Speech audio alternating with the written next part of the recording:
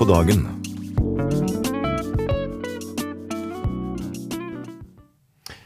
Det Midt på dagen den 8. februar 2024, og programmet Midt på dagen klar for en ny sending her fra studio i Mjøndalen.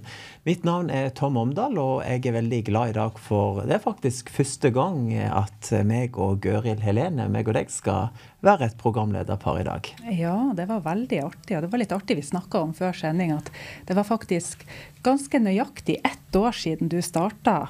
Stemmer det? Jeg hadde min første sending i fjor, i 14. februar. Ja. Så 1 år, det har gått fort, og det har vært utrolig mange gode programmer som lagt, og ikke minst mange spennende historier og vittnesbyrd fra mennesker som våre gjester i dette programmet. For dette jo et program med gjestene i sentrum, og meg og Gøril Helene kan love at vi skal være veldig gjestfrie i dag også. Ja da, og vi har jo med oss kjempefine gjester i dag også.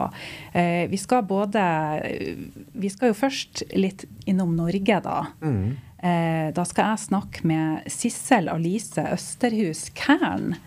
Det virkelig inspirerende dame som har levd et veldig spennende liv. Hun har jo vært med på så mye forskjellig, og så har hun et brennende hjerte for dette med evangeliet, evangelisering og del det som Jesus har gitt henne. Og nå nylig så har hun faktisk vært med på Fire Camp Training for All Nations i Thailand. Og det skal hun også fortelle litt om, og det synes jeg hørtes veldig spennende ut. Jeg elsker sånne evangelister som har et brennende hjerte for evangeliet. Ja, og vi trenger sånne som kan komme og inspirere oss litt, tenker jeg. Ja. Og så har jeg med meg dagens medarbeider, og det altså vi har jo pleid å ha litt innimellom, så har vi med oss ansatte her på Visjon Norge for å bli litt bedre kjent med dem. Og denne torsdagen jeg glad for at jeg har med meg Øystein Løland. Gjestene, eller seerne våre, har jo blitt litt kjent med han, de som har fulgt med på torsdagene de siste par månedene, for han har jo kommet med quizspørsmål til oss veldig mange ganger. Så i dag skal vi bli litt bedre kjent med han, og han har lang fartstid innenfor media, lenge før han kom til Visjon Norge. Så vi skal få høre fra han også. Men så jeg jo veldig spent, for vi skal jo også ut i den store verden, Tom. Det skal vi. Vi skal til Midtøsten i dag, og det klart at vi trenger litt gode nyheter nå fra Midtøsten, Gøril. Og jeg har med meg noen gjester i dag som vi skal til både Libanon og Israel. Og det jo 2 land som egentlig i krig mot hverandre. Men så det 2 brødre i Herren, en herlig araber fra Libanon, Alain Khalil, som skal fortelle et sterkt vittnesbyrd om tilgivelse. Han aktiv i en menighet i Beirut, og samtidig så han med i noe som heter Beirut House of Prayer. Og det klart at når Guds folk ber og setter fokus på fredsfyrsten Jesus, for det klart, fred i verden, det starter med fred i hjertet, og det kun Jesus som løsningen på all krig, all nød og alle terror og alle problemer. Så vi skal høre et sterkt vittnesbyrd fra Beirut, og så skal vi høre et sterkt vittnesbyrd fra en annen araber, norsk-israeleren Daniel Aweida, som har vært i Gaza og kjempet som soldat i den israelske hæren. Så en araber fra Israel, en araber fra Libanon, men ett i Kristus. Det spennende. Og så skal vi, siste gjesten, det Sigve Bø fra Randaberg. Unnskyld, han skal være med som foredragsholder på en Israels helg som skal være på Hallingsgave nå i februar. Ja, så da får vi høre litt om den helga også. Ja. Nei, men det blir veldig spennende, Tom. Det gjør det. Ja. Du nevnte quizen som du skal ha en gjest som har lagt noen quizzer i programmet tidligere. I dag har jeg lagt en quiz, og den ganske enkelt hvis du følger med i det her programmet. Quizen i dag, det ganske enkelt. Hvilket land i Bibelen kjent for sine sedertre? Send ditt svar på en SMS til 2210 med kodeord MPD, svaret ditt og navn og adresse. Så kan du være med i trekningen av en bok som dagens premie.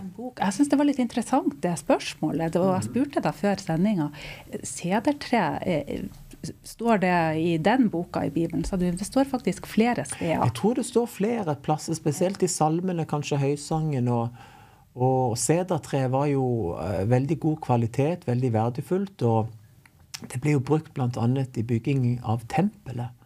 Så det er et godt materiale i det sedertreet, noe solid, kan du si. Så vet du svaret på dagens spørsmål, så har du muligheten til å vinne denne flotte boka. Det er en bok av Sten Sørensen og Jarle Valdemar, Den hellige ånd i vår tid. Og jeg så litt bakpå den, og her står det at de ønsker i denne boka å løfte fram behovet for å forkynne sant, sunt og ærlig om den hellige ånd og livet med ånden i vår tid. Så jeg synes det høres veldig bra ut, og jeg bare tenkte det med den hellige ånd, Tom. Det er liksom, jeg vet ikke hvordan det er for deg, men for meg så har det vært, jeg kjenner egentlig mer, jo lenger jeg har vandret med Gud, jo mer kjenner og skjønner hvor avhengig man er av han. Jeg tror det er kjempeviktig at Guds folk blir både åndsdøpt og blir kjent med den hellige ånd som en hjelper, en praktisk hjelper i hverdagen. Så spennende bok det der. Spennende bok, så bli med i konkurransen, og så blir kanskje du den heldige vinneren som vi trekker på slutten av denne sendingen. Og ellers så har vi jo vi har innslag, vi skal jo til naturfilosofen, vi har et lite vittnesbyrd fra denne serien Dette glemmer jeg aldri, og det var litt artig, for den har du nevnt at du synes det er. Ja, jeg synes det er veldig fint med sånne personlige vittnesbyrd for vanlige hverdagsmennesker som har opplevelser med Jesus som er uforglemmelige, rett og slett. Neida, så følg med i sendingen, og jeg vil anbefale deg å slå deg godt til rette, sett deg godt til rette i stolen med en kopp kaffe, og følg med på alle vittnesbyrdene og innslagene som er i det her programmet. Vi skal starte med en sang, og jeg var ute og kjørte bil en dag, og så hørte jeg en nydelig sang på en kristen radiostasjon, og den fikk jeg lyst til å spille her i denne sendingen. Det er Jordan St. Cyr som synger sangen Rescue. Nå skal vi en tur til Beirut, til Libanon, og snakke med en kar som heter Alain Khalil. Han er personlig trener, en sterk type, men også han er sterk i bønn, og også har en sterk kjærlighet til Jesus. Så det er med stor glede og med kjærlighet fra Norge som ønsker deg velkommen i programmet, Alain. It's with a big love from Norway and a big joy that we will welcome you to this program, Alain Khalil. Hello. Jesus og Libanon, elsker deg Norge. Tusen takk. Shukran ya habibi. شكرا يا حبيبي كيف شلونك منيح Yes, we are great. Vi har det bra her i Libanon. Det er veldig spennende å ha en gjest direkte fra Libanon, og nå skal vi høre gode nyheter fra Libanon. It's great for us to have a guest from Lebanon in this program, and we are going to hear good news from Lebanon. Alain, fortell dere litt om deg selv. Tell us a little bit about yourself. I'm a fitness instructor. Jeg er fitnessinstruktør, personlig trener. I'm 40 years old. Jeg er 40 år gammel. And I live for Jesus. Og jeg lever for Jesus. Me and my family. Meg og min familie. Because we taste his sweetness, love. Vi har fått smak på hans søte kjærlighet. And salvation. Og hans frelsesplan. Yes. Og Alain, du er medlem i en menighet som heter Prince of... What's the name of the church you're in? Hva er navnet på menigheten i Beirut? It's the true King Jesus Church. Menigheten i Beirut heter Kong Jesus menighet i Beirut. Og du er også engasjert i noe som heter Beirut House of Prayer. Du er også engasjert i noe som heter Beirut Bønnehus. Fortell dere litt om det. Tell us a little bit about that. Yeah. There is unity now in Lebanon with believers and the church. Vi opplever nå enhet mellom de troende i Libanon og mellom de ulike kirkene. And God did that sooner. Og Gud har gjort det raskere. Yes, and we are so excited every meeting to pray, every session, because God revealed to us, and we can see a quick response for any prayer to Vi er så glorify gl- His name in vi er our så, land. vi er så glad hver gang vi kommer ihop i bønn, for vi opplever raske og gode bønnesvar der Gud får bli æra i vårt land, Libanon. Og før vi hører videre, Alain, så skal vi se en liten promovideo fra Beirut House of Prayer. We are going to see a short clip, promo video of Beirut House of Prayer right now, before we continue. Yeah.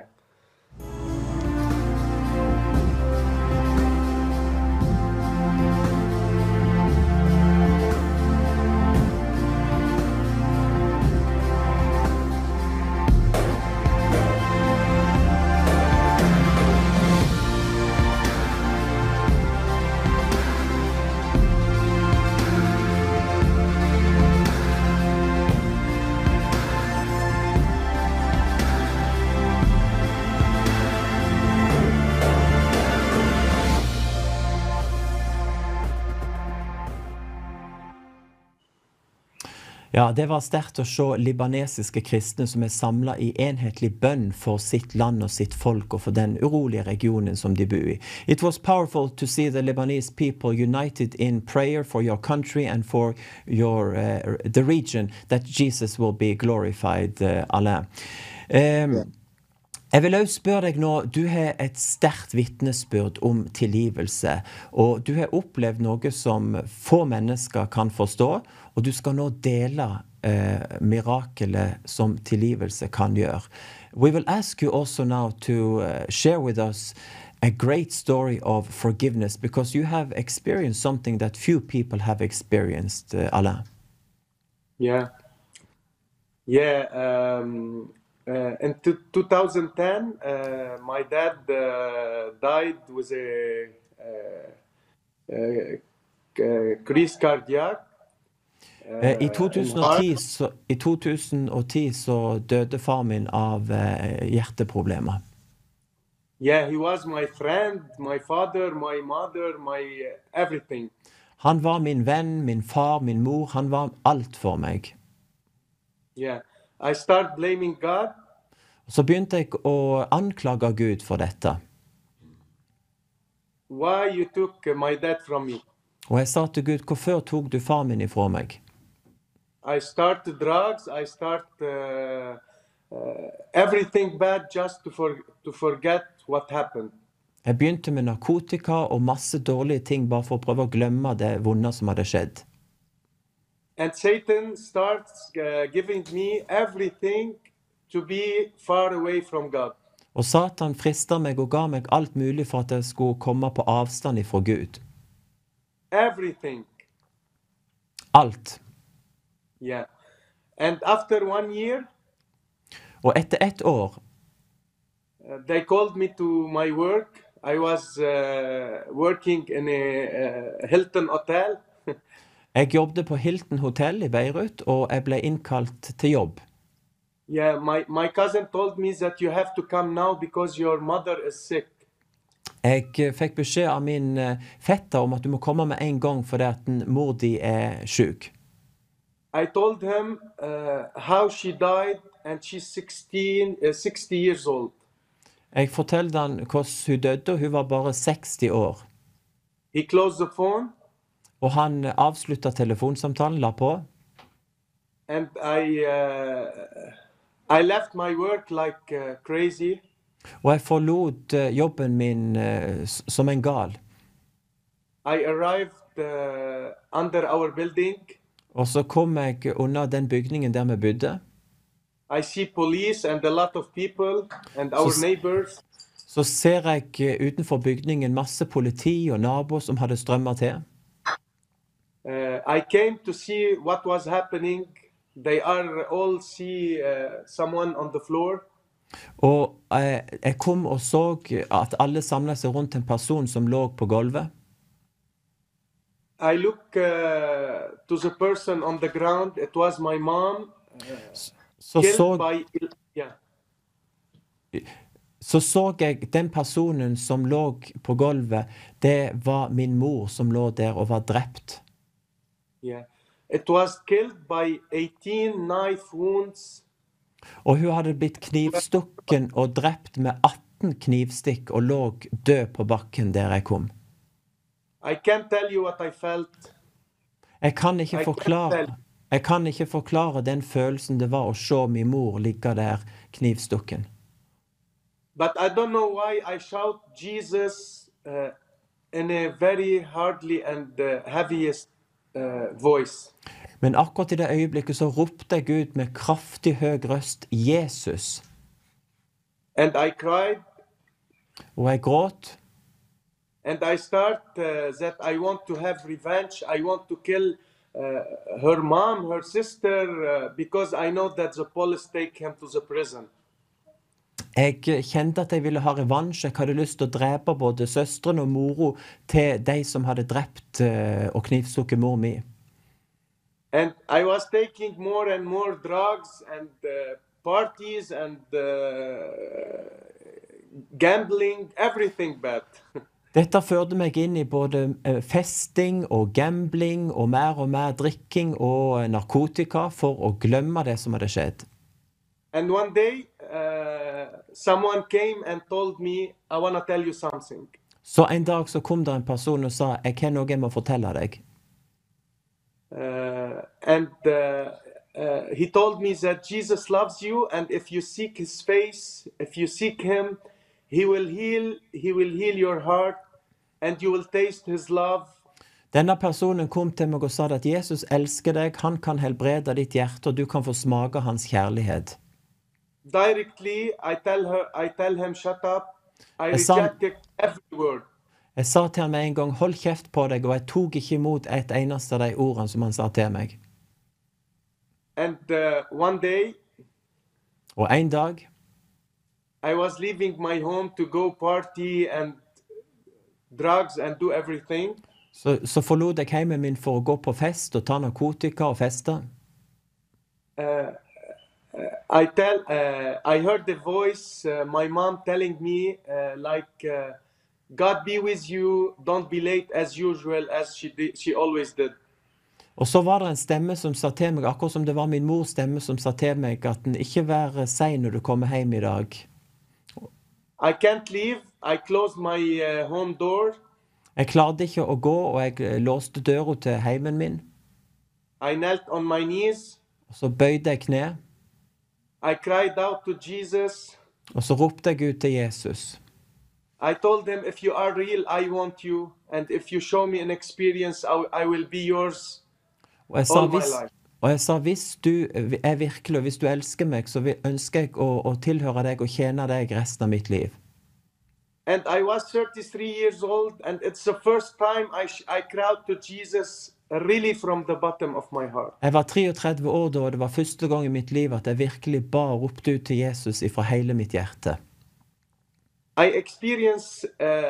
experienced in that moment something very, very, very, very powerful, more than fire also. I det øyeblikket der så opplevde jeg noe så kraftig som var enda sterkere til og med en ild i mitt hjerte. I start tell Jesus, I'm sorry because I didn't know that you are real and alive like that. Og jeg sa til Jesus, tilgi meg for at jeg forstod ikke at du var så virkelig, at du var levende på denne måten. And I read a verse after in the Bible said, it's not by might, not by power, but by his Holy Spirit. Og jeg leste med et bibelvers etterpå at det er ikke med makt, ikke med kraft, men ved min ånd, sier Herren. And I start read the Bible and told him to free me and deliver me from all the bad, evil things. Jeg begynte å lese Bibelen og ba Gud om å sette meg fri fra all den ondskapen som bandt meg. He delivered me from everything. Han sette meg fri fra alt. Bad words, gambling, addiction, lust, everything. Både begjær og gambling og avhengighet og narkotika, alt setter meg fri fra. And one day I told him, Lord, I'm yours now. Do you want anything from me? Jeg sa en dag til Gud, nå tilhører jeg deg, det noe jeg kan gjøre for deg? He told me, yes, I Og han want you to go forgive as I forgave the one who killed me. Oi. Så sa Jesus til meg, ja, det en ting du kan gjøre for meg. Jeg vil at du skal gå og tilgi de som drepte mor di, akkurat sånn som jeg tilgir de som drepte min sønn. I told him it's impossible. Jeg sa det helt umulig. I can't do it. Jeg sa jeg kan ikke gjøre det. I forgive him from here, but I can't go and see him or talk to him. Jeg sa til Gud, jeg kan tilgi han akkurat her jeg står nå, men jeg kan ikke gå til han personlig og si at jeg tilgir han, morderen.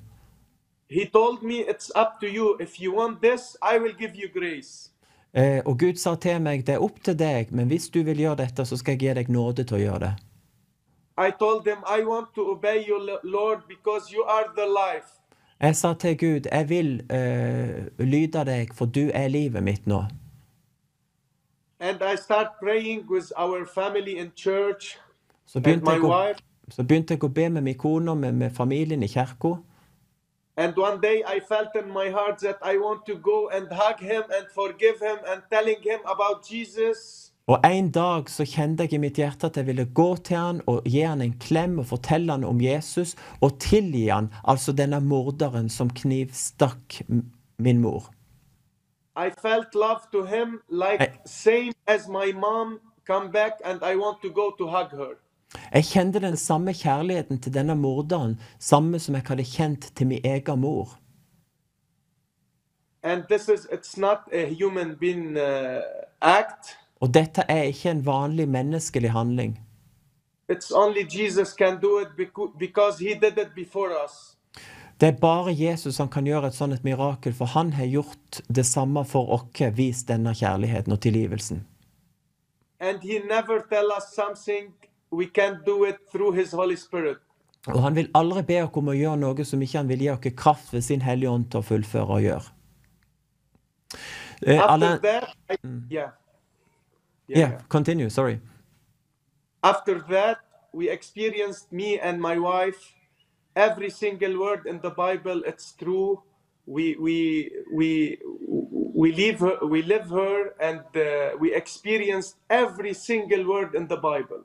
Etter denne hendelsen av tilgivelse mot denne morderen, så opplevde meg og kona mi at alt i Guds ord sant.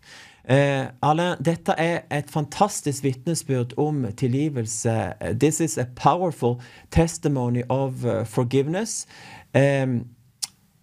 Really a miracle from God. Virkelig et mirakel ifra Gud. Og jeg vil helt til slutt i dette intervjuet at du skal komme med en appell på arabisk til alle som arabere og forstår arabisk, og som kan få oppleve Guds mektige kraft til å tilgi. I want you in the end right now to say something to all our Arabic viewers about the power of love and forgiveness, Alain. Yeah. Ta siste minutt og kom på en appell på arabisk. Take some 30 seconds and say something in Arabic. بابا بشكرك انك بتحب كل حدا يا رب بخليقتك كلها. بشكرك انك يا رب لمست كل قلب عم يسمع هلا يا رب. يا رب انا بدي شجع كل حدا بعد ما داق حبك. يا رب يطلبك من قلبه وتعلن عن حبك لإله باسم الرب يسوع المسيح مثل ما عملت معي واكثر يا رب. تا يا رب بهيك يا رب امطار من حبك وهيك سقيه كل قلب يا رب عطشان وتعبان وبعد ما داق قد ايه انت يا رب الراحه وانه انت الحياه وانه انت الحق وانه انت الطريق الوحيد للخلاص يا رب باسم يسوع. Amen, alle. Vi vil si tusen takk for denne kraftige stemmen av kjærlighet og kraft og tilgivelse direkte fra Beirut til Libanon. We want to say thank you so much for this powerful voice of love, forgiveness and power directly from Beirut, Lebanon. May God bless your country. Må Gud velsigne ditt land. Rabbi berikum kull Lubnan. Og shukran katir, ja habibi. Tusen takk, kjære, for din kraftige stemme, alle. Yeah. We love Norway. and we are one family in Jesus. We love you so much. Vi elsker dere Norge, og vi en stor familie i Jesus. Tusen takk, shukran, ya habibi. Det var et mektig vittnesbyrd fra Alain Khalil, som opplevde altså at han fikk tilgi morderen som knivstakk og drepte på brutalt vis hans egen mor. Og i hans menighet i Beirut så det en armensk-libanesisk kristen som nettopp har skrevet en ny sang. Artisten heter Hakub Kasabian, og på arabisk så heter denne sangen Arisi Esmu Yesua, og på norsk så det Min brudgom kalt Jesus, og denne sangen handler om at vi må være klar for Jesus, brudgommen kommer snart igjen, og vi skal høre den sangen på arabisk nå. Det siste Jesus sa til disiplene sine før han ble tatt opp til himmelen og satt seg ved Guds høyre hånd, det var gå ut i all verden og forkynne evangeliet til all skapningen. Og hvordan lever vi kristne egentlig ut dette i praksis i livene våre? Nå har jeg med meg Sissel Alice Østerhus Kern for å snakke litt om disse tingene. Velkommen til oss. Tusen takk. Ja, du så fint å ha deg med i dag. Jeg tenker på du som, altså du lever jo i hverdagen et vanlig familieliv, du gift, du har barn, barn, jobber som støttepedagog i Drammen kommune, og aktiv i menighetsliv, og jeg tenker på disse tingene. Det jo mer nok bare det, tenker jeg, for mange. Men i tillegg så du veldig engasjert, og du brenner for dette med å dele evangeliet, og du aktiv med det både her i Drammen, på gata, og du har også noe som så spennende, at du har vært i Thailand på sånn fire training camp, og du skal snart til Kenya, så det jo bare helt fantastisk, og vi skal få høre mer om det. Men jeg må bare begynne med å spørre, dette med å dele evangeliet, det noe som alltid har ligget naturlig for deg, eller? Du, når jeg var på tennoase som 15-åring, så skjedde det en forvandling i livet mitt, i forhold til at det ble mer personlig gudsforhold. Jeg vokste opp som prestedatter, og hadde med meg evangeliet, men da fikk jeg oppleve mer av det personlige, hvordan Gud taler til oss. Og så begynte jeg på misjonssenteret til Norsk Luthersk Misjonssamband her i Drammen. Og da så jeg en dame som delte bilder fra misjonstur til Kenya.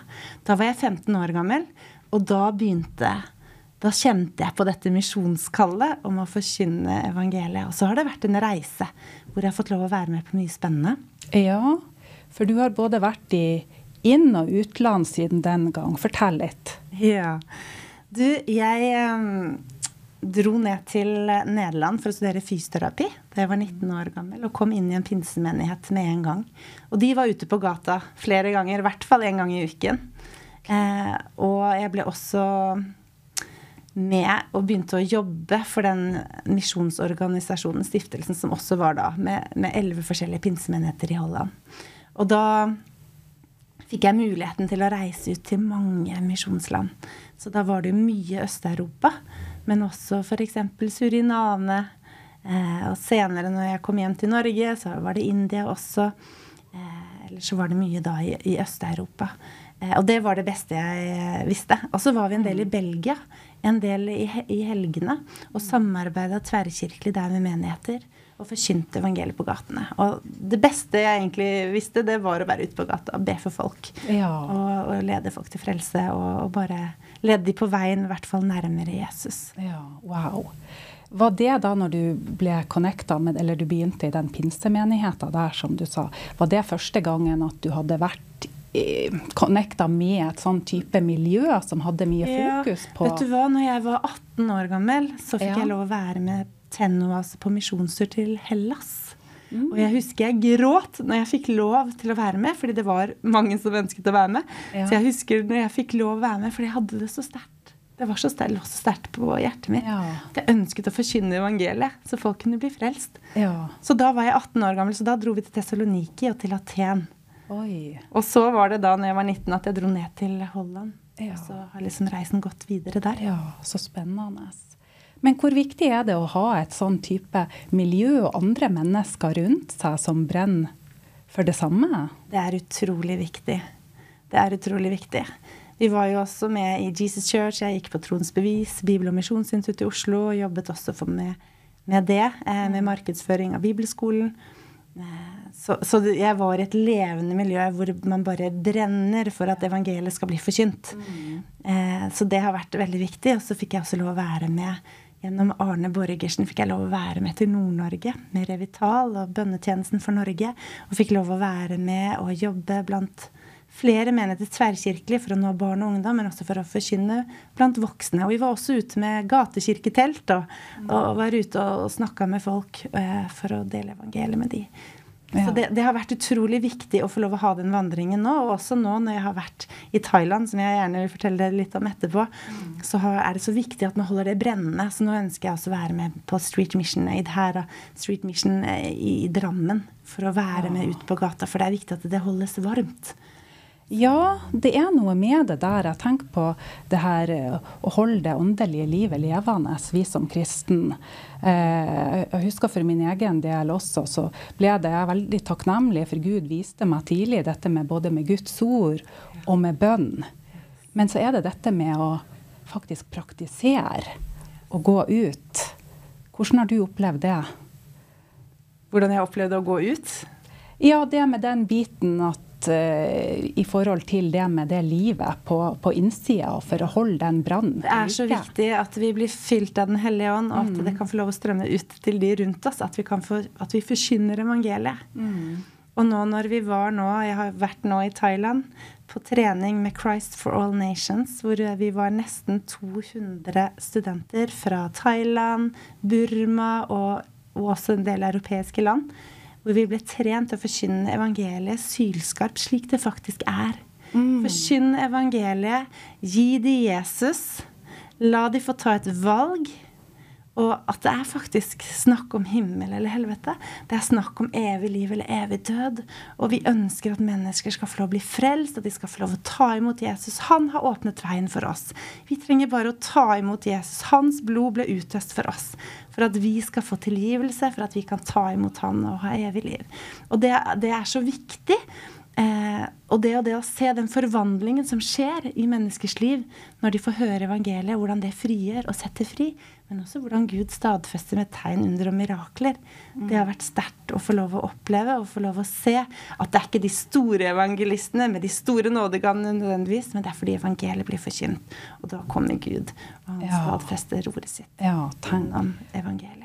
Jeg synes bare det hørtes så fantastisk spennende ut, altså. Dette som du nevnte, Fire Camp Training med Christ for Nations. Det i regi av, eller det Daniel Kolenda som står bak.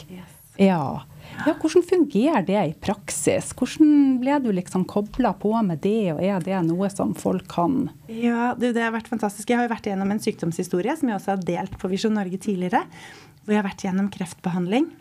Men så har jeg nå hatt muligheten til å trekke meg litt tilbake, løfte blikket opp og la Gud få lov å virke gjennom meg. Og det da å få lov å komme og få satt av tid til å komme og være i Guds nærvær, få lov å komme og ta imot, og så få lov å komme og så dele Jesus på den måten som vi gjorde da i Thailand. Det var veldig sterkt. Ja, vi har mange bilder har vi fått ifra det også, så jeg tenker at vi kan jo også få se litt på det mens vi snakker. Men som du sa, det var mye fokus på dette med å være i Guds nærhet, først og fremst. Ja, her ser du jo bilder. Det var en veldig frihet. Det har aldri vært så mange studenter på Firecamp før, og Guds nærvær har vært veldig, veldig sterkt. Og her ser du jo på ansiktene til menneskene, hvordan de bare blir berørt. Vi ble så sterkt berørt av den hellige ånd. Mange lå på gulvet og ble berørt. Her får vi klem fra mamma og pappa, åndelig mamma og pappa, som om det Gud som gir oss en skikkelig klem, for ikke alle har hatt en mamma eller en pappa på den måten som man hadde hatt behov for da.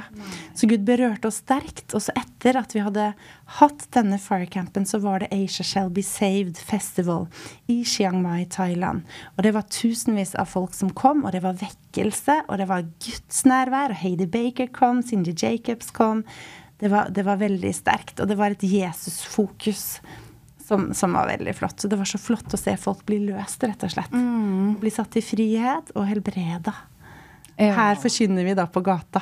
Ja, for vi måtte jo, vi kunne jo ikke bare øve oss, vi måtte også ut og virkelig dele evangeliet med mennesker. Så over 300 ble frelst bare på kanskje 3 timer, 2 dager etter hverandre. Og her det på marked. Og her det en dame som jeg møtte utenfor hotellet. Jeg bare kjente Guds nærvær utenfor der når jeg kom. Ja. Hun var der sammen med flere lærlinger og munkelæreren. Og vi prøvde å forkynne evangeliet, men det var ikke så lett med språket, så hadde hun vondt i foten. Så bare ba jeg for henne i Jesu navn. Og så spurte jeg henne hvordan det gikk, liksom tommel opp eller tommel ned. Ja. Og da viste hun tommel opp, og da sa jeg til henne, vet du hva, det var Jesus som har berørt deg nå. Ja. Så det også en som var blind på det ene øyet, som kom på festivalen, som fikk synet tilbake når de begynte å be. Så det så sterkt, og det sånn Jesus er. Ja. Han helbreder i dag også. Han i går og i dag den samme ja til evig tid. Ja. Og når vi forkynner evangeliet og ber folk omvende seg og ta imot Jesus, så det et nytt liv. Og det å gi dem det videre. Og også når vi skal nå til Kenya i mars, så skal vi på ungdomskampanjer. Og vi skal spre oss ut mange team. Vi 60, kanskje vi ønsker opp mot 90 evangelister som bare reiser, og så deler vi oss utover området i Kenya, så de kan få lov å møte Jesus. Ja, og da gleder vi oss til å se hva han gjør, av tegn og under og mirakler også. Det en sånn det i regi av det samme som det du var på? Det med Christ for All Nations. Ja, ikke sant. Yes. Nå vi i en allianse.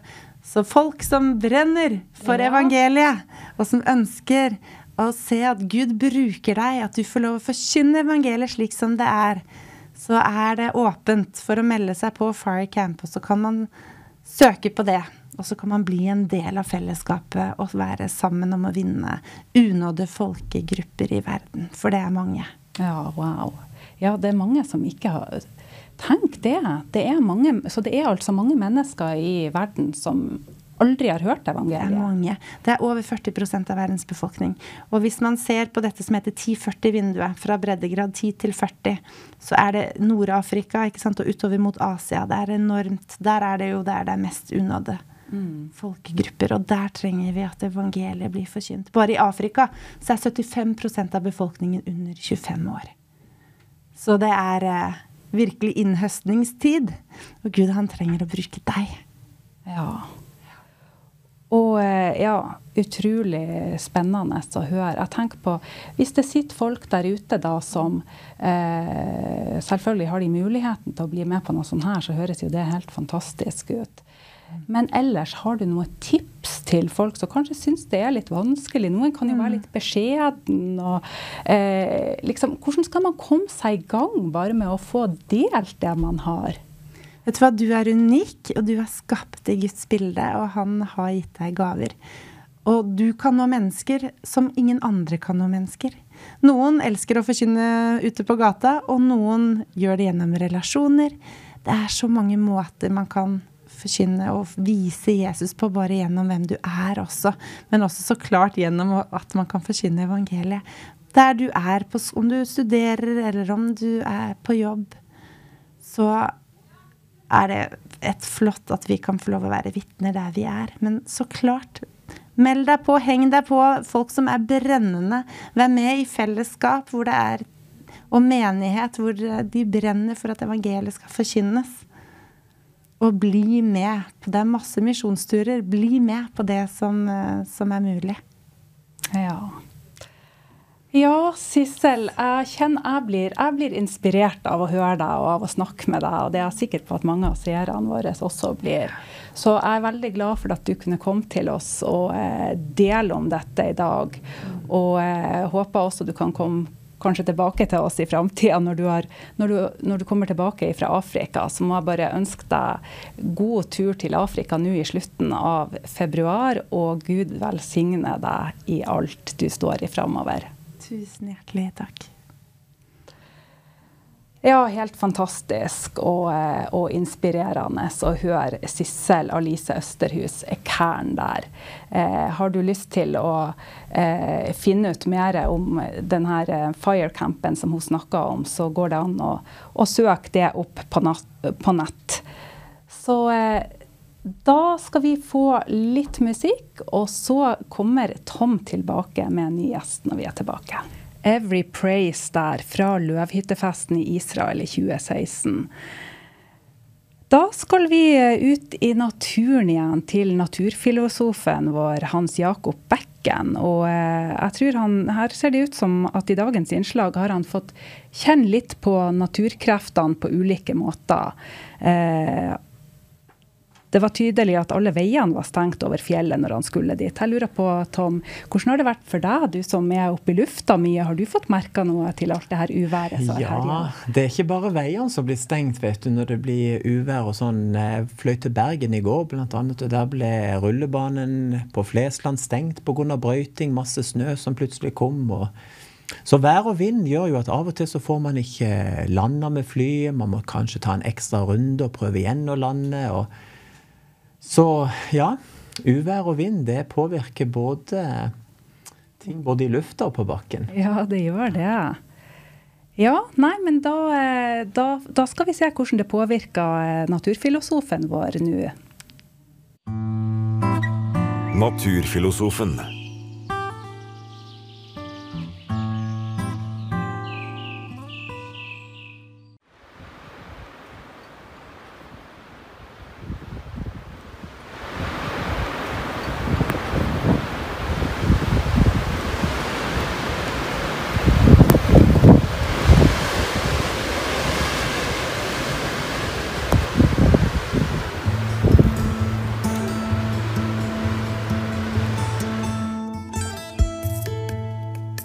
Det jo veldig tøffe områder her, tett opp under Hallingskarvet som rager over 1700 meter på det høyeste bak meg her.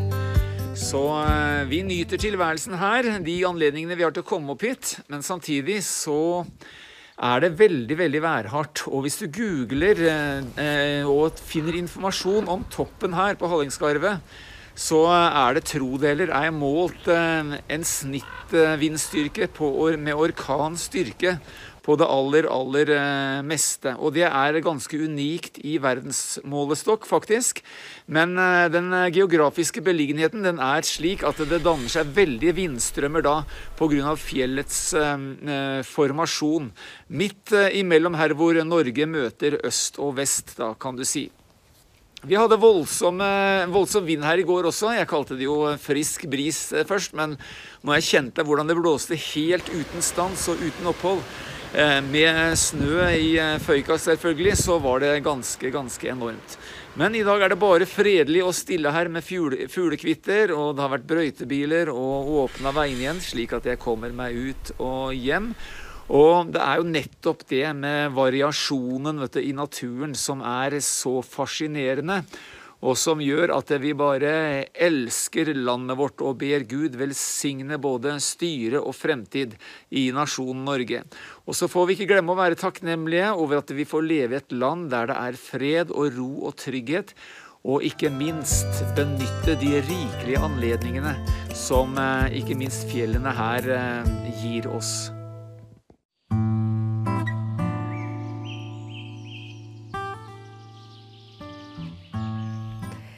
Ja, vi har mange flotte folk som jobber her på Visjon Norge, og i dag har jeg gleden av å ha med meg en av de som helt sentral når det gjelder det tekniske i forhold til å få TV-en ut på lufta. Så da det en glede å ha med meg Øystein Løland i studio. Hei, hei. Hei, hei. Du har jo vært med meg nå egentlig nesten hver torsdag de siste ukene. Men i dag skal du være gjest, så det jeg veldig glad for. Ja. Du, jeg tenkte på først, du jobber her på Visjon Norge, du her egentlig 4 dager i uka, og da jobber du veldig mye, og det jo fordi at du kommer ikke herfra. Nei, jeg jobber tirsdag til fredag og jobber mye, men fordi jeg bor i Fevik, Grimstad, så ukependler. Ja, det Bor på glade Gjestegården. Sørlandet, altså. Ja da. Så der har vi hus, og der vi har 2 barn. Den ene er gift og har 4 barn, og andre er ikke gift. Ja, ok. Så du er bestefar, men du er ikke blitt oldefar enda. Nei, det blir nok en stund. Ja, det er fint. Ja, og på Visjon Norge, når tid var det du begynte å jobbe her? Cirka 5 år siden så begynte jeg her, og da begynte jeg med på teknisk avdeling med, ja, det gjør jo mye forskjellig der, men det er alt fra vedlikehold, nyinnkjøp, reparasjoner, ja, prøve å holde hjulene i gang så godt jeg kan, sammen med mange andre dyktige medarbeidere. Ja, og jeg husker når du begynte her, og da var jo han TV-sjefen veldig glad, og han hadde jo, for dere hadde jo litt sånn connection langt tilbake i tid. Stemmer. Ja. Jeg begynte jo egentlig i 84-85 med TV, jeg gikk på Ny Visjon Bibelskole, som det heter, som Jan Hanvold startet og drev da, og der ble jeg involvert med TV-arbeid.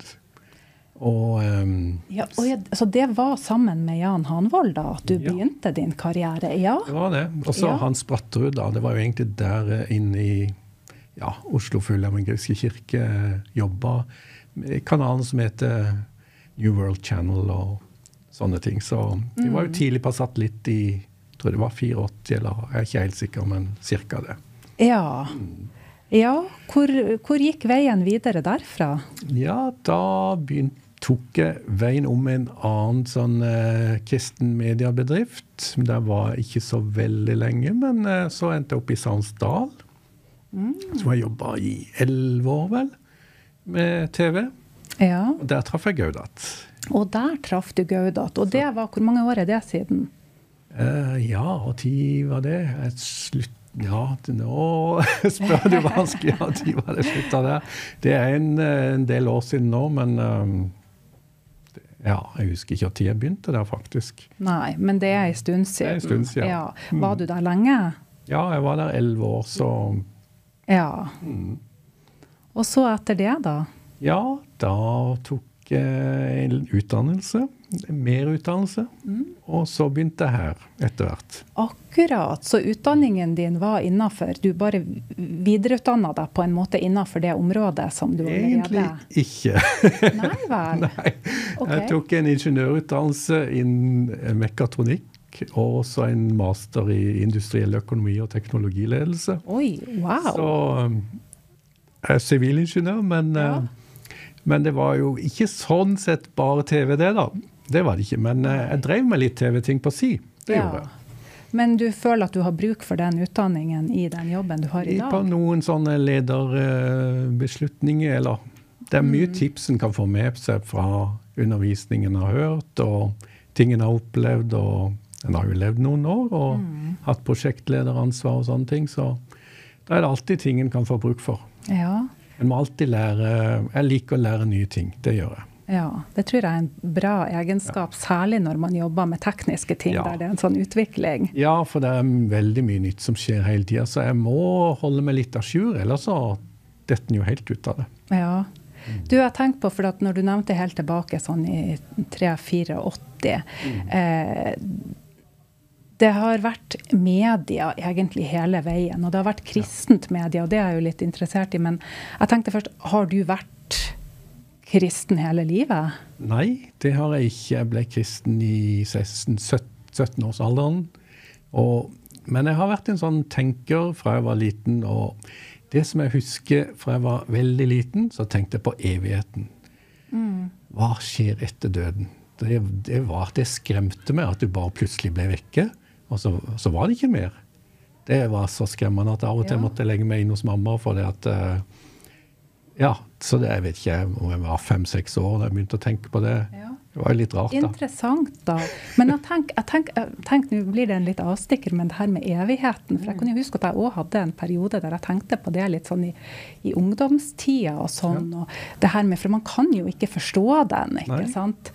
Men så det er rart at folk egentlig ikke tenker mer på det. Ja, altså for meg var det så det var skummelt, altså, at ikke den skulle eksistere mer. Ja. Men så begynte jeg sammen med noen venner i en sånn ungdomsforening eller ungdomsklubb mer i en sånn misjonshus.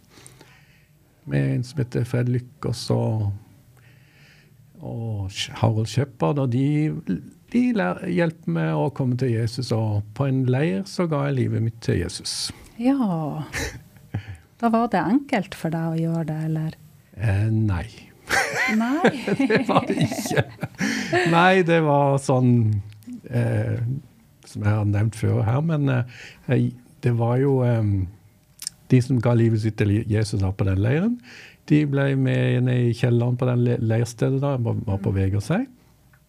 Og der lå andre folk og gråt og hulka og ble tydeligvis møtt av Gud. Oi, jeg kjente ingenting.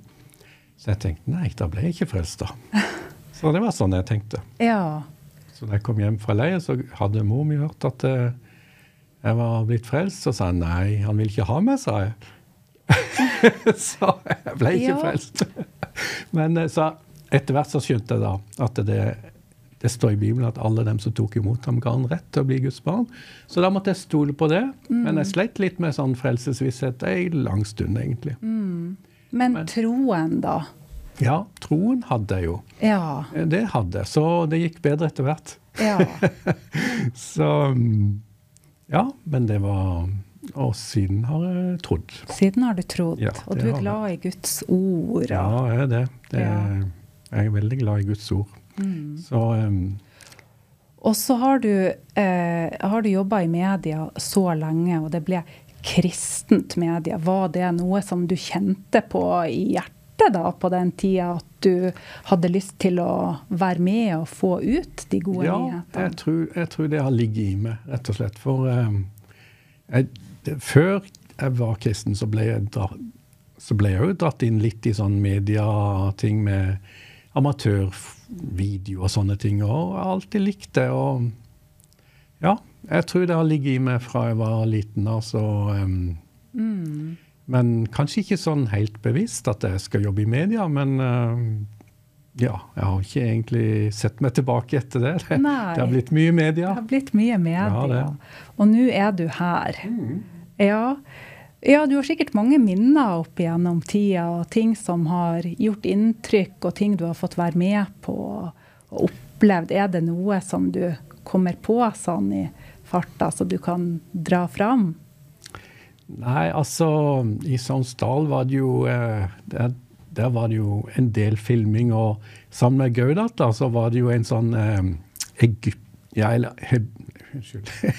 arabisk serie som ble spilt inn. Og han var jo en av skuespillerne der, og det var jo veldig artig å lage en sånn dramaserie. Og så Gaudat har jo opplevd at han satt seg inn i en drosje, og så, jeg kjenner det liksom, han har sett det på TV.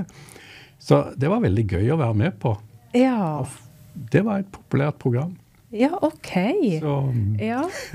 Så du har vært med på å produsert mye forskjellige typer programmer. Ja, jo det. Vi produserte jo mye arabisk i Sognsdal, for det var en sånn Miracle Channel som var rettet mot arabere, eller arabisktalende folk da. Og her er det jo litt andre ting. Her er det rettet mot Skandinavia i utgangspunktet, men det er jo litt utvidelse og sånne ting, å se mot Danmark og sånne ting, det er jo spennende, og spennende ting som skjer. Ja, og det er jo mye som skjer her hele veien. Ja. Litt spesielt at det startet for deg i 83, da du samarbeidet med Jan Hanevold, og nå er du tilbake og jobber med han. Det var en fin bibelskole i den tiden, det var det. Ja. Lærte mye der. Ja. Og Jan sparte ikke på å få tak i gode lærere, så han sparte ikke på kruttet der. Nei, så spennende da. Ja, hva er det beste med å jobbe her på Visjon Norge? Nå har du vært her i noen år. Ja, det er jo veldig variabelt, og det liker jeg godt. At ikke det er det samme hele tiden. Så jeg liker utfordringer, og det at det er hele tiden en utvikling innenfor både teknikk og andre ting. Lære seg nye ting, og så er det jo masse fine medarbeidere her. Vi har det jo veldig greit sammen. Ja, Så, absolutt. Ja. ja. Ja. Nei, men tusen takk for at du ble med og delte litt mer om deg og din fortid. Og så er jeg jo veldig glad for at du også er med og bidrar litt, når vi snakker om at man får gjort mye forskjellig, at du også er med og bidrar litt her på Midt på dagen. Så det håper jeg at du kommer tilbake og gjør også i senere sendinger med quizen. Det gjør vi sikkert. Ja, veldig bra. Nei, men tusen takk. Da skal jeg la deg få gå tilbake til arbeidsoppgavene. Takk. Ja, det var Øystein Løland der som jobber som teknisk og ansvarlig på produksjoner her på Visjon Norge. Så da er det musikk. Da er vi tilbake igjen her i studio, og tidligere i sendingen så har vi snakket med en araber fra Libanon med et sterkt hjerte for Jesus, fredsfyrsten. Og nå skal vi jo snakke med en norsk araber fra Israel, som akkurat nå befinner seg bosatt i Vennesla. Og shalom, manishma, Daniel Aweida. שלום, מה נשמע? מה נשמע? בסדר, כל טוב? כן, מצוין. Veldig bra. Her starter vi intervjuet på hebraisk, et nydelig språk. Og mange seere vil kanskje kjenne igjen deg, de som så Oslo Live med Liv Søvde Kallevik nå på lørdag. Fikk jo høre din sterke historie, for du er som sagt, din mor er norsk og din far er israeler, og far din er pastor i Haifa, og du er jo oppvokst i Israel, og er fra Israel, men samtidig så har du også en norsk mor. Men det som jeg hadde lyst til å snakke med deg om, det var det at når krigen startet i Gaza, så tok du grep. Da reiste du til Israel og ble med i IDF som soldat inne på Gaza. Hva var det som gjorde at du kjente at du ville være med å kjempe for ditt land? Ja, så som en som har vokst opp i Israel, så har jeg jo tjent i militæret i 3 år.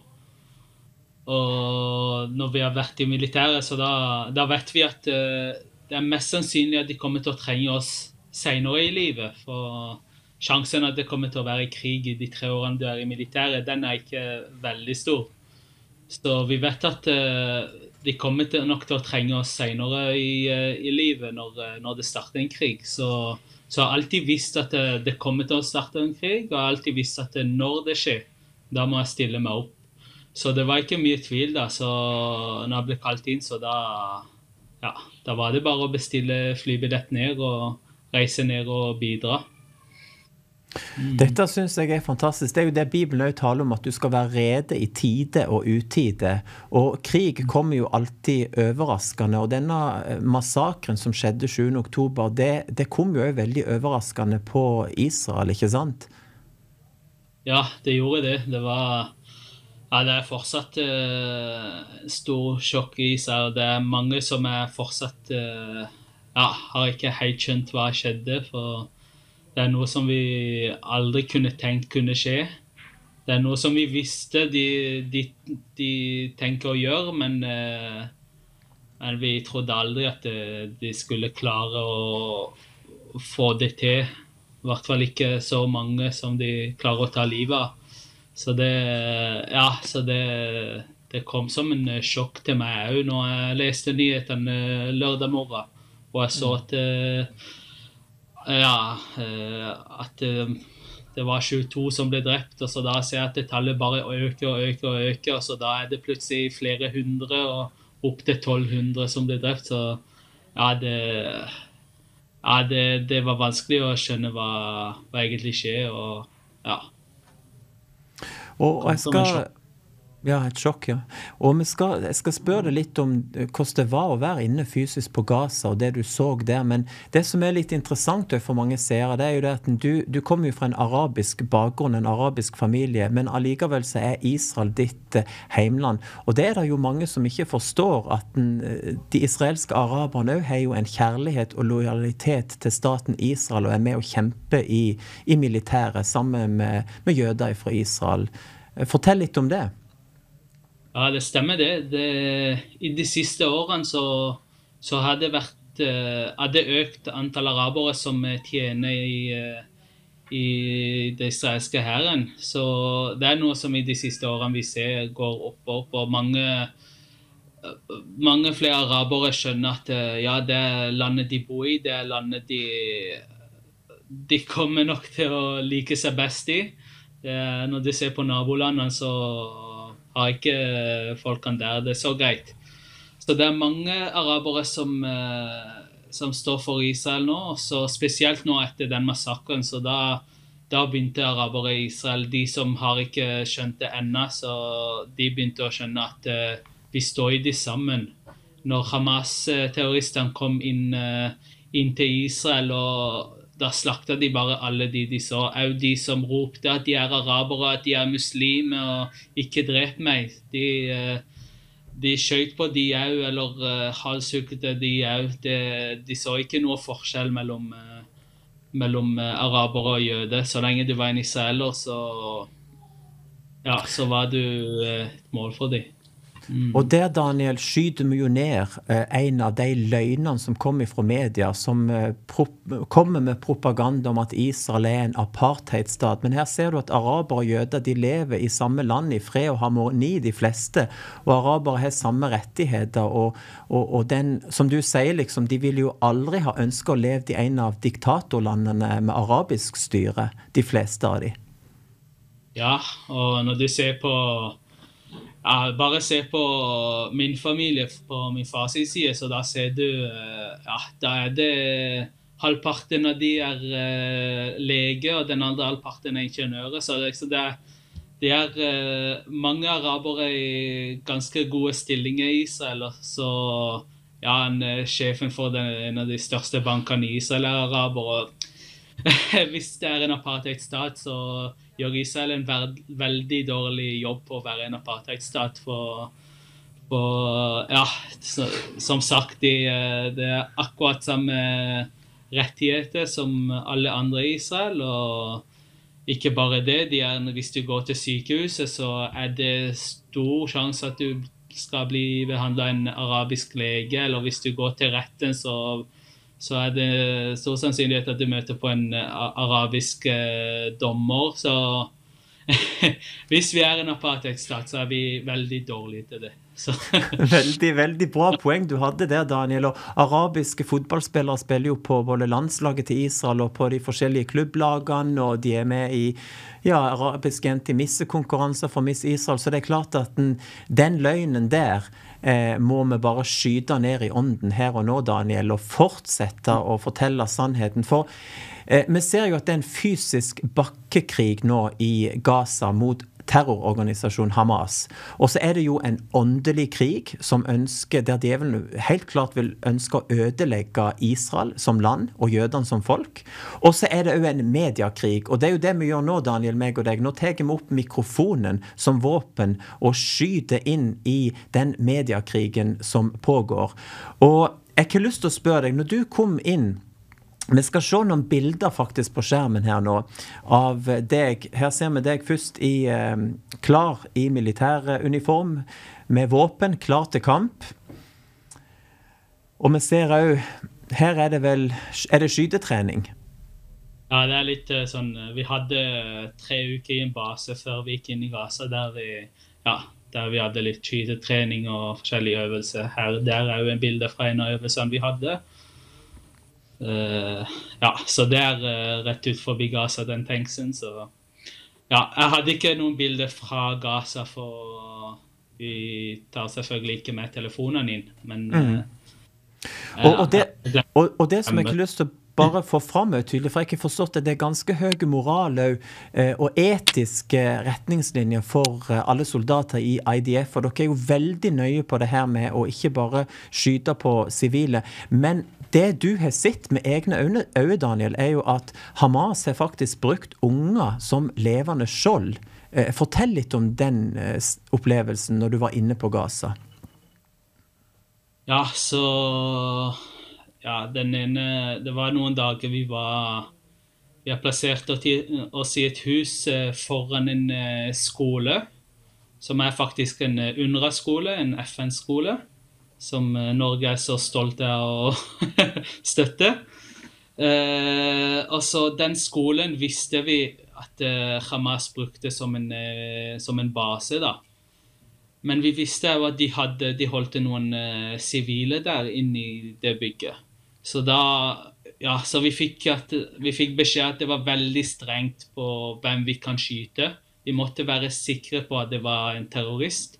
Da sier det at de enten at det på uniformen de har, men mange av de har ikke uniform, så da det hvis de hadde våpen da. Så da fikk vi lov å skyte. Så når jeg var på vakt en gang med en sniper, så da så han fra det vinduet han stod i, så han en mann med uniform gå forbi gjennom en av de vinduene. Så da skjøt han ned. Og så det var ikke lenge etterpå, så kom det inn en annen med en våpen på ryggen. Og så han tok med seg 3 barn, og så bare satt de foran vinduet. Og så da tok han som ble skutt, og så dro han til et sted der vi kunne ikke se de lenger. Så han visste at vi kom ikke til å skyte når de barna var der i vinduet da. Så det liksom bare en liten eksempel på noe som jeg har sett med mine egne øyne på hvordan de bruker mennesker som skjold, og hvordan de bruker barn, ikke minst. Og det bare en eksempel av mange forskjellige, bare det å skyte raketter fra en skole eller en boligblokk eller i sykehus, bare det av seg selv å bruke mennesker som skjold. Men det så at de faktisk holdt det opp barna og brukte de faktisk som en skjold, så det var litt sånn spesiell opplevelse for meg.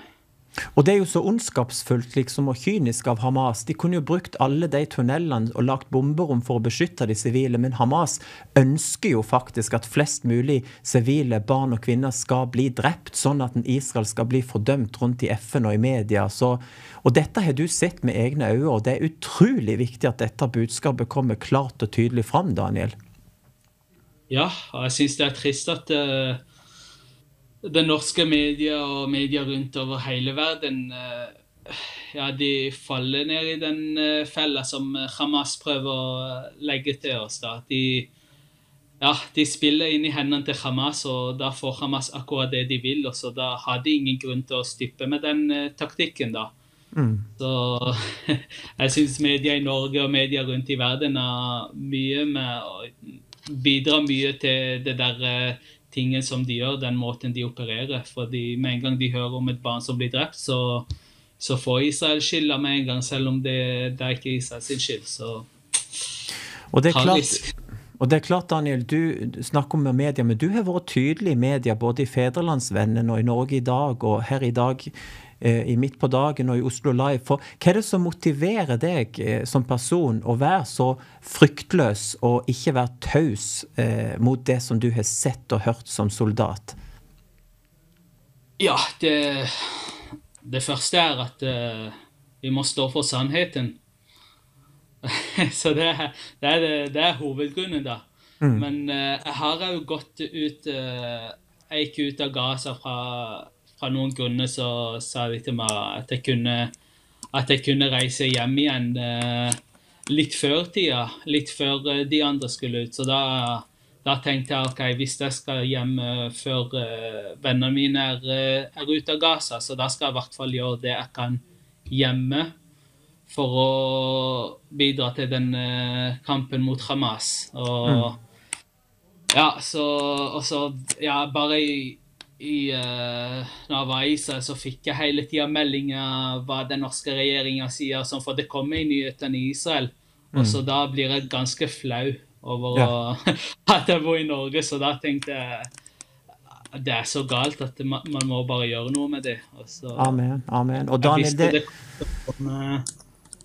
Og det vi har gjort nå i dette lille intervjuet, at vi har, som jeg sa, tatt opp mikrofonen og bare skutt kraftig tilbake som en sniper på den løgnens ånd som egentlig herjer gjennom media, spesielt i Norge. Helt til slutt, Daniel, hvordan det å være en israeler? For du har jo sikkert både norsk og israelsk statsborgerskap. Hvordan det å være en israeler i Norge akkurat nå når krigen pågår i Gaza? Ja, akkurat her i bibelbeltet, som vi kaller det i Sørlandet, så merker jeg ikke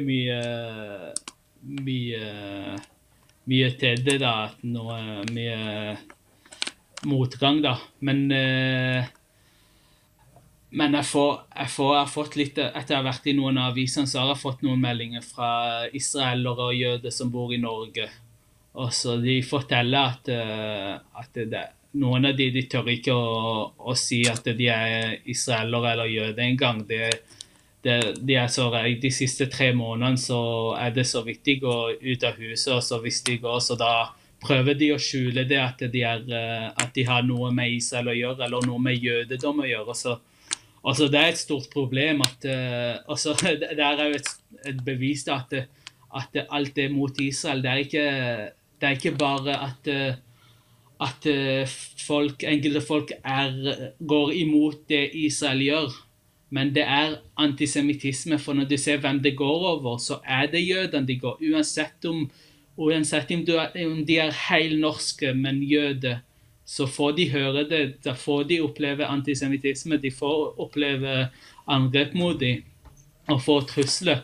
Så for meg har det vært ganske greit, men jeg hører fra andre som bor i andre steder i landet, spesielt i Oslo og Bergen, så har det ikke vært like enkelt etter 7. oktober. Nei. Så Daniel, det trist at det sånn. Det trist sånn, ja.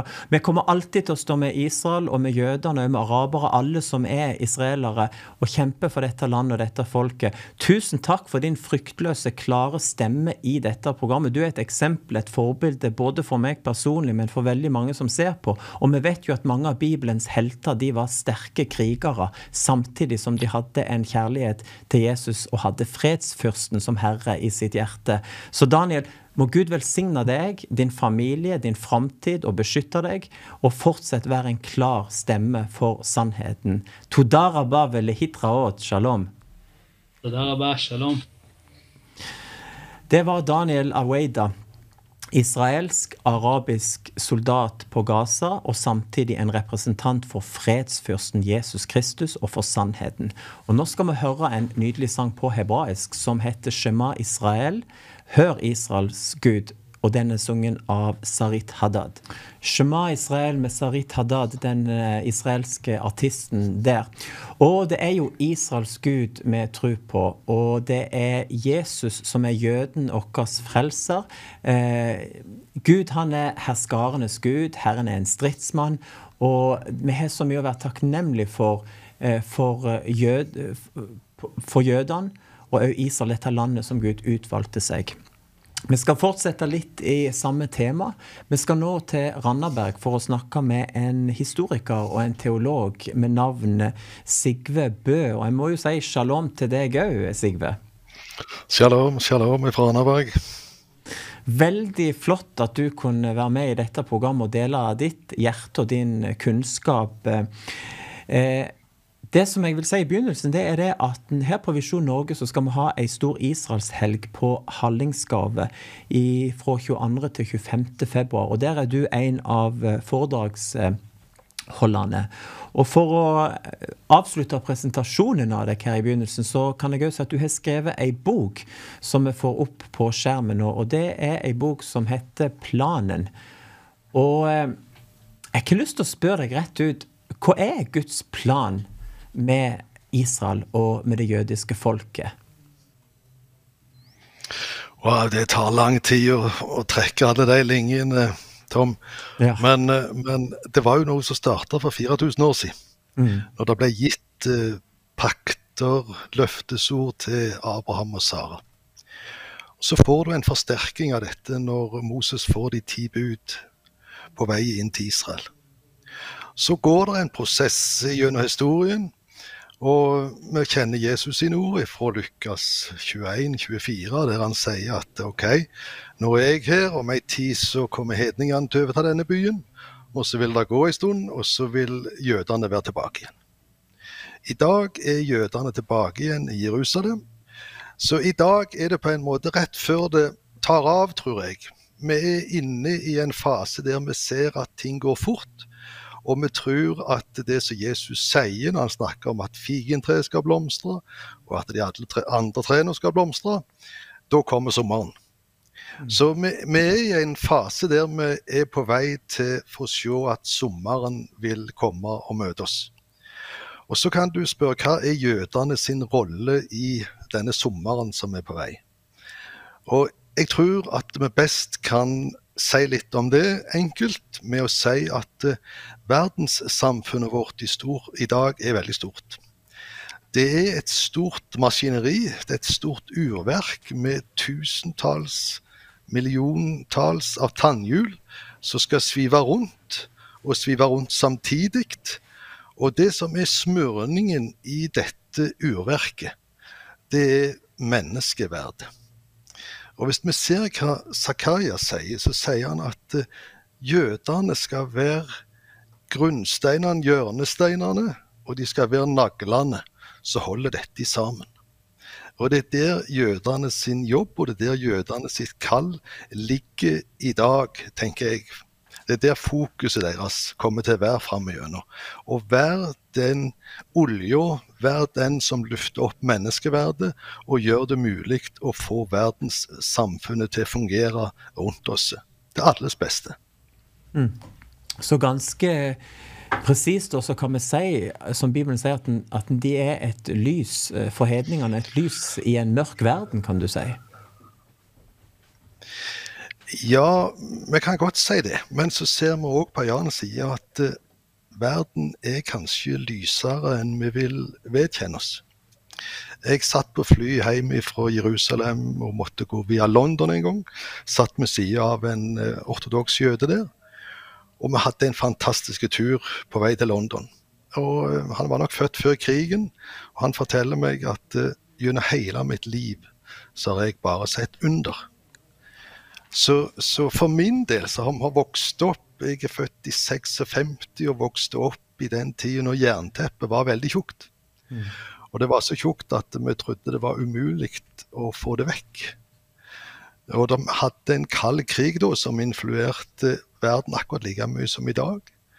Men vi har sett at menneskeverdet og det som menneskeverdet står for, det har inntoket verden steg for steg siden den gangen, eller gjennom den tiden som jeg har levd.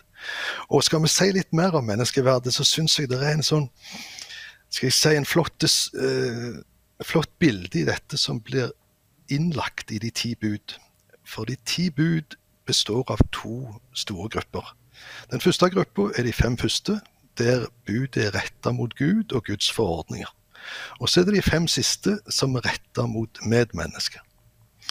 Jesus han la ikke skjul på at dette var greit nok 2 bud, og det første og største det var å elske Herren din Gud, men, sier Jesus, det et annet som like stort, og det å elske din neste. Og så blir vi litt sånn vippet av pinnen, for vi forstår ikke helt hva dette å elske sin neste går ut på kanskje. Det blir litt høyt travende og litt sånn vanskelig å helt få grep på. Og sånn var det kanskje for Jakob og de andre brødrene av Jesus også, men Jakob skriver et brev når alt overstått han selv sitter og ansvarlig for menigheten i Jerusalem. Og så skriver han et brev der han forteller om hva denne skal jeg si, situasjonen av å elske sin neste går ut på, og så kaller han det for den kongelige lov. Og den kongelige lov kort og godt, sier Jakob, å ikke sette seg over noen. Det å passe på at du ikke rangerer deg selv over noen andre. Og hvis vi da tar det med oss i minne og ser hva Jesus drev og underviste om, så underviste Jesus veldig mye om dette med likeverdighet. Og Jesus går så langt at han sier, den som tar imot et lite barn i mitt navn, han tar imot meg. Og i Matteus 25 så drar han en veldig lang fortelling der han forteller at det du har gjort mot disse, det har du gjort mot meg. Og det du ikke har gjort mot disse, det har du heller ikke gjort mot meg. Så det Jesus ute etter forteller oss, det kort og godt at vi skal se han Vi skal se Jesus i hvert et menneske vi treffer. Og jeg møter veldig mange kristne mennesker som utrolig flinke til å omgås andre og kjenne at de kan gi andre verdi. Men så det noen av oss som har et stort læringspotensial og ser at ok, dette må vi ta opp med oss selv fra dag til dag og prøve å gjøre det bedre. Men det her muligheten ligger til å få leve ut det kallet som jødene har gitt oss, det som ligger i menneskeverdet. Og nå ser vi at jødene begynner å revitalisere forståelsen, kallet sitt, som på en måte ligger i ryggmargen deres. Så det er ikke bare at jødene skal tilbake igjen og bygge opp Israel, men de skal også tilbake igjen for å revitalisere kallet sitt. Ja. Og det er det som gjør at fremtiden vår er så fantastisk interessant og spennende. Når vi får virkelig se og få grep om dette, som jødene holder på å fundere, legge et nytt fundament for, og begynne å spre ut i verden, og skape verden bedre for oss alle, gjennom sin forståelse av at mennesket er skapt i Guds bilde, og der er et avtrykk av Gud i hver og en av oss, enten vi tror eller ikke. Og det er gjerne der vi kristne må bli litt flinkere og se Jesus i alle, enten de tror eller ikke. Det er en utrolig både dybde og kunnskap og kjærlighet i måten du formidler ditt hjerte, Sigve, og jeg er sikker på at de som kommer til Hallingskarvet kommer til å få stort utbytte av din kunnskap. Helt til slutt i dette korte intervjuet som dette jo er, hva var det som gjorde at du personlig fikk en spesiell kjærlighet eller en interesse for det jødiske folk og for Israel, som gjorde at du til og med skrev en bok? Wow, det er en lang historie, Tom. Ja. Men ja, det er en blanding av mennesker som Gud har sendt i min vei. Mennesker som har gjort ting som jeg aldri har møtt, men som likevel har påvirket meg. Og så er det jo sånn som både meg og deg vet om, at Den hellige ånd er med oss, og viser oss av og til det som vi har lyst til å vite, og kanskje også noe som vi godt kunne grette oss uten, men som blir et kall over livet vårt, og som vi må gi oss til på en måte. Amen, Sigve. Det er tydelig du snakker til oss rett ifra hjertet her i dag, og jeg vet jo at du har en dotter som gifter seg på israelsk-jødisk vis i Israel, i Ariel, for noen år siden, så det er tydelig at dette er veldig personlig, som går helt inn i din egen familie, dette hjertet som du har. Ja, de gjør det, men jeg holdt på å si, jeg tror det er en gave for mange besteforeldre og foreldre til å kunne formidle denne lyse fremtiden som ligger fremfor oss, der våpen skal smis om til plogskjær. Amen. Og der vi skal få se at Guds rike går frem, sånn som Jesus lærte å be oss i Fader vår. Så vi må kommunisere til hverandre om denne lyse fremtiden og det potensialet som Gud har lagt på hele Israel. Ikke bare på jødene, men på hele Israel. Men jødene har en viktig del av dette. Amen. Dette var så sterkt at jeg tror vi skal la det bli siste ord. Og det profetiske du sa der, at våpenen må smis om til plogskjær, sånn at vi kan få lov å rydde en vei og pløye en vei, sånn at Guds ord kan falle i god jord, og at mennesker skal få komme inn i den plan og hensikt som Gud har med oss alle. Sigve Bø for Randaberg, tusen takk for din stemme, og jeg ønsker deg og din familie en velsignet dag videre, og takk for at du delte ditt hjerte og din kunnskap i dette programmet. Takk skal du ha, Tom. Det var Sigve Bø med et stort hjerte, men også en stor kunnskap om Israel og jødene. Vi skal høre en sang nå av David og Sara Åstrøm som heter «Det enda som bær», og det er jo det eneste som holder i denne tiden, og det er Jesus. Ja, helt på tampen av denne sendingen så har vi fått inn Jan Hanvold I studio, og du har noe på hjertet det som skjer nå fremover. Altså, vi har jo sterke møter nå på Visjonskroa I Drammen med da evangelisten, og jeg vil kalle han også en profet, Stephen George. Det jo bare helt fantastisk. Han jo salva, folk blir helbreda og får masse kunnskapsord til folk og så videre. Og vi kjører på denne uka med han der, ha møter der. Neste uke så kommer vi til å ha møter I Oslo, I Studio 28, og det Møllergata 28 I Oslo, hvor Stephen George blir med hver kveld der, og da har vi også da evangelisering på formiddagen, sammen med Levi Jensen blir med, så da kommer vi også til å dra på skoler og ellers være med og evangelisere. Så hvis noen hører på og vil være med og evangelisere, eller selvfølgelig være med på møtene, så det hjertelig velkommen til det. Fantastisk. Vi setter I gang fra mandag. Oppfordrer med alle seere evangeliet ut både gjennom TV-skjermen og ut på gatene. Du vet, her på Visjon Norge så vi opptatt av å få evangeliet ut. Vi driver ikke TV, sier jeg, men vi bruker TV for å nå ut med evangeliet. Amen. Og da vi på sosiale medier, vi på gater og streder, og bringer de gode nyhetene om Jesus Kristus ut. Så hjertelig velkommen skal du være til å bli fyret opp. Så evangeliet går både ut, og så går det inn I folk sine hjerter. Ja. Fantastisk. Og vi som kristne, vi må jo benytte oss av alle disse fantastiske redskapene, TV, radio, sosiale medier, ikke sant, og internett, og jeg gleder meg jo nå også over kunstlig intelligens, til at det også skal bli brukt for å få ut evangeliet om Jesus Kristus. Ja. Fantastisk. Tusen takk for din lille pep-talk der helt på slutten av programmet der. Jeg ser vi har 30 sekunder igjen, og da skal jeg bare fortelle seerne at den quizen vi hadde I dag, hvilket land I Bibelen det som kjent for sitt cedertre? Svaret Libanon, og vinneren av quizen I dag, det Gunvor Næss Gangsøy fra Ålesund. Du vinner den boka, Den hellige ånd, som jeg har vist tidligere I sendingen. Da takker meg og Gøril så mye for denne gangen, og så ønsker vi deg velkommen tilbake og se I morgen I Midt på dagen.